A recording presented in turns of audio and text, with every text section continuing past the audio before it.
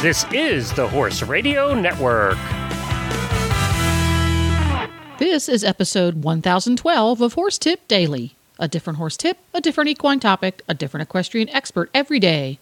Horse Tip Daily brings the world of equine knowledge to you, one day at a time.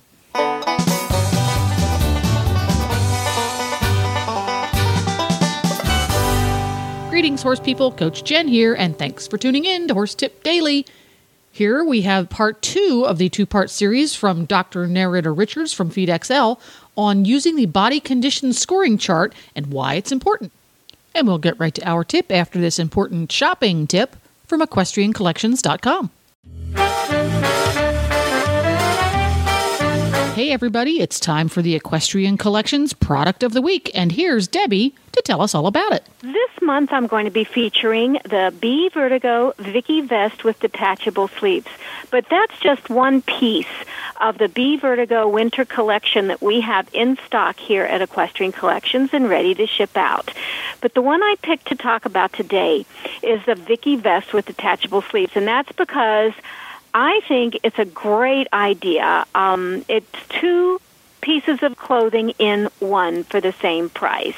This B Vertigo is a very high-end line of clothing from the company Horse, which people are very familiar with. And it has, it's a winter jacket, it's waterproof, it's a waterproof jacket, and breathable, of course. It's got a little hood. There's all kinds of pictures on our website, which is www.equestriancollections.com. And the best part is you can take the sleeves off and it becomes a vest. So it is a little expensive. It's around $220, but it's 2 pieces of clothing in one. And we have them in stock in all sizes and ready to ship. They come in these particular ones. This particular coat comes in 2 colors, a peacock dark blue and a gray, and those pictures are both on the website. We also have a lot of the other B Vertigo winter line in stock, so give us a look. That's awesome. I particularly like the gray one. That's very attractive. I'm going to have to check into that. Thanks so much, Debbie, and we'll see you again next week.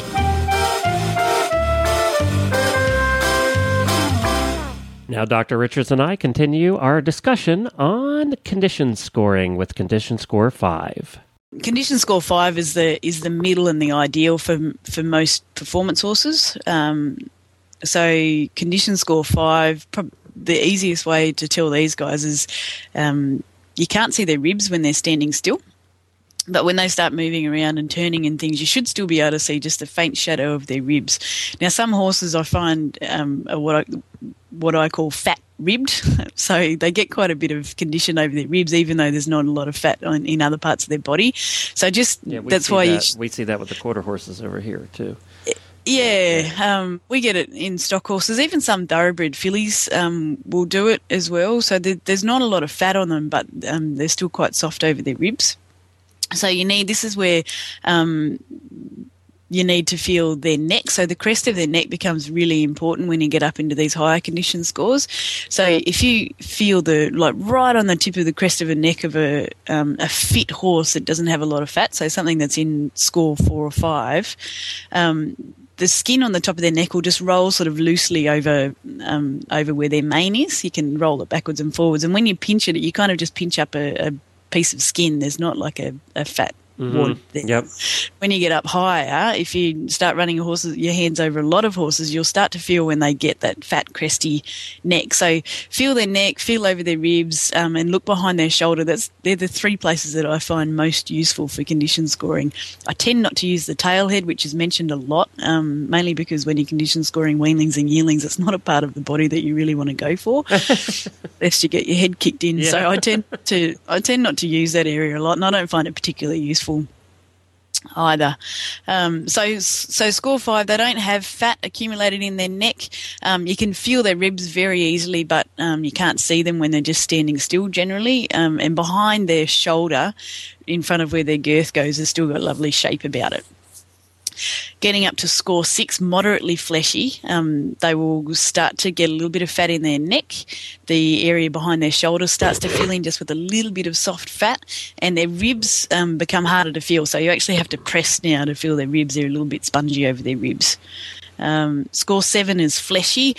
Now, I find score 6 and score 7 quite difficult to differentiate because they are quite close. But basically, score 7, there's more fat in the neck, more fat behind the shoulder, and more fat over the ribs. So they are two tricky ones. But the 7 guys are quite soft over the ribs, and they do have quite a bit of fat built up in their neck.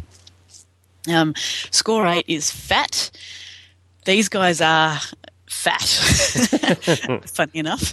So their neck has become really full with fat. So very, it may not have that real cresty appearance. So it may not sort of rise in the middle and have that bump. But when you feel it, their top of their neck is broad, and when you squeeze it, you're not just grabbing skin anymore. In fact, you can't grab the skin anymore. No, it's too tight. It up.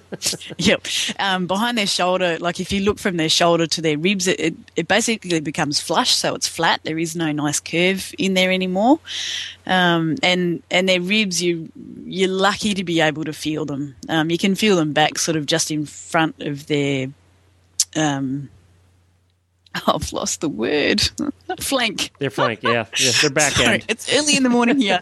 So just in, like the ribs that are quite close to the flank, you can nearly always feel them on most horses. So be careful not to go for that region. Look at the little diagram in our newsletter and always use the region of the ribs that's shaded there. But basically you almost can't feel the ribs on these horses that are fat. And then score 9, extremely fat. I can probably say that I've never actually come across a horse that is in this category. They're quite rare, but they are just gross. I had a pony. I bought a pony that was in this category. Yeah, so they're the ones that, I mean, they've got like the fat bulges around their tail, cellulite. Yeah, and their neck, is so cresty that it'll often hang to one side. Their ribs you cannot find. And you have to be careful bringing them back down, too. You do. Yeah, yep. I mean, that goes, we talked about bringing them up from a 1 to get to that 5. Well, bringing them down from a 9 to get back to that preferred category is almost as tricky.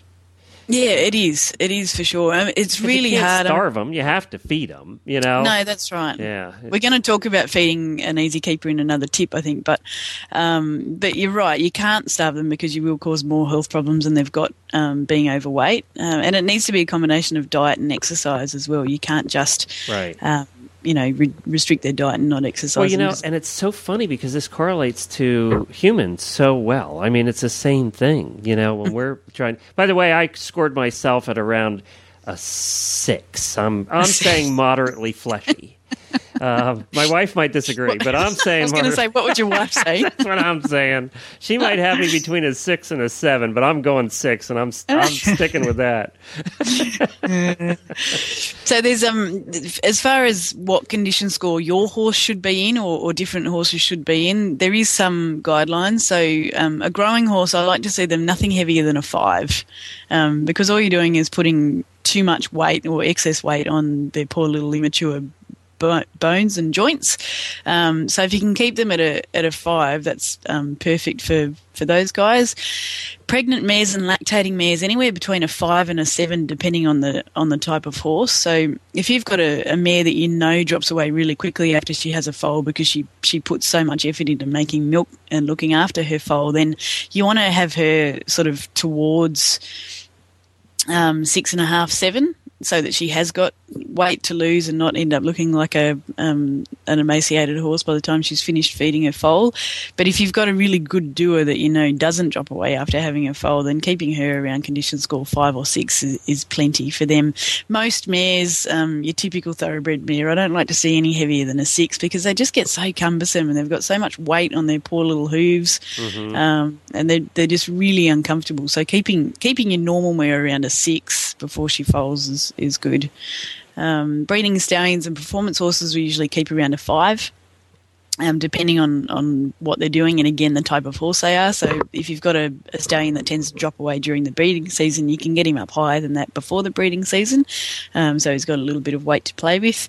And performance horses, dressage horses and horses where there's quite a bit of focus on how they look as well as how they perform, will often be heavier than a 5. But certainly they shouldn't be any heavier than a condition score of 6 because, again, it puts so much pressure on their joints when they're working. And idle horses that are just sitting around not doing anything in the paddock, anywhere between a 4 and a 6 is fine for them as well.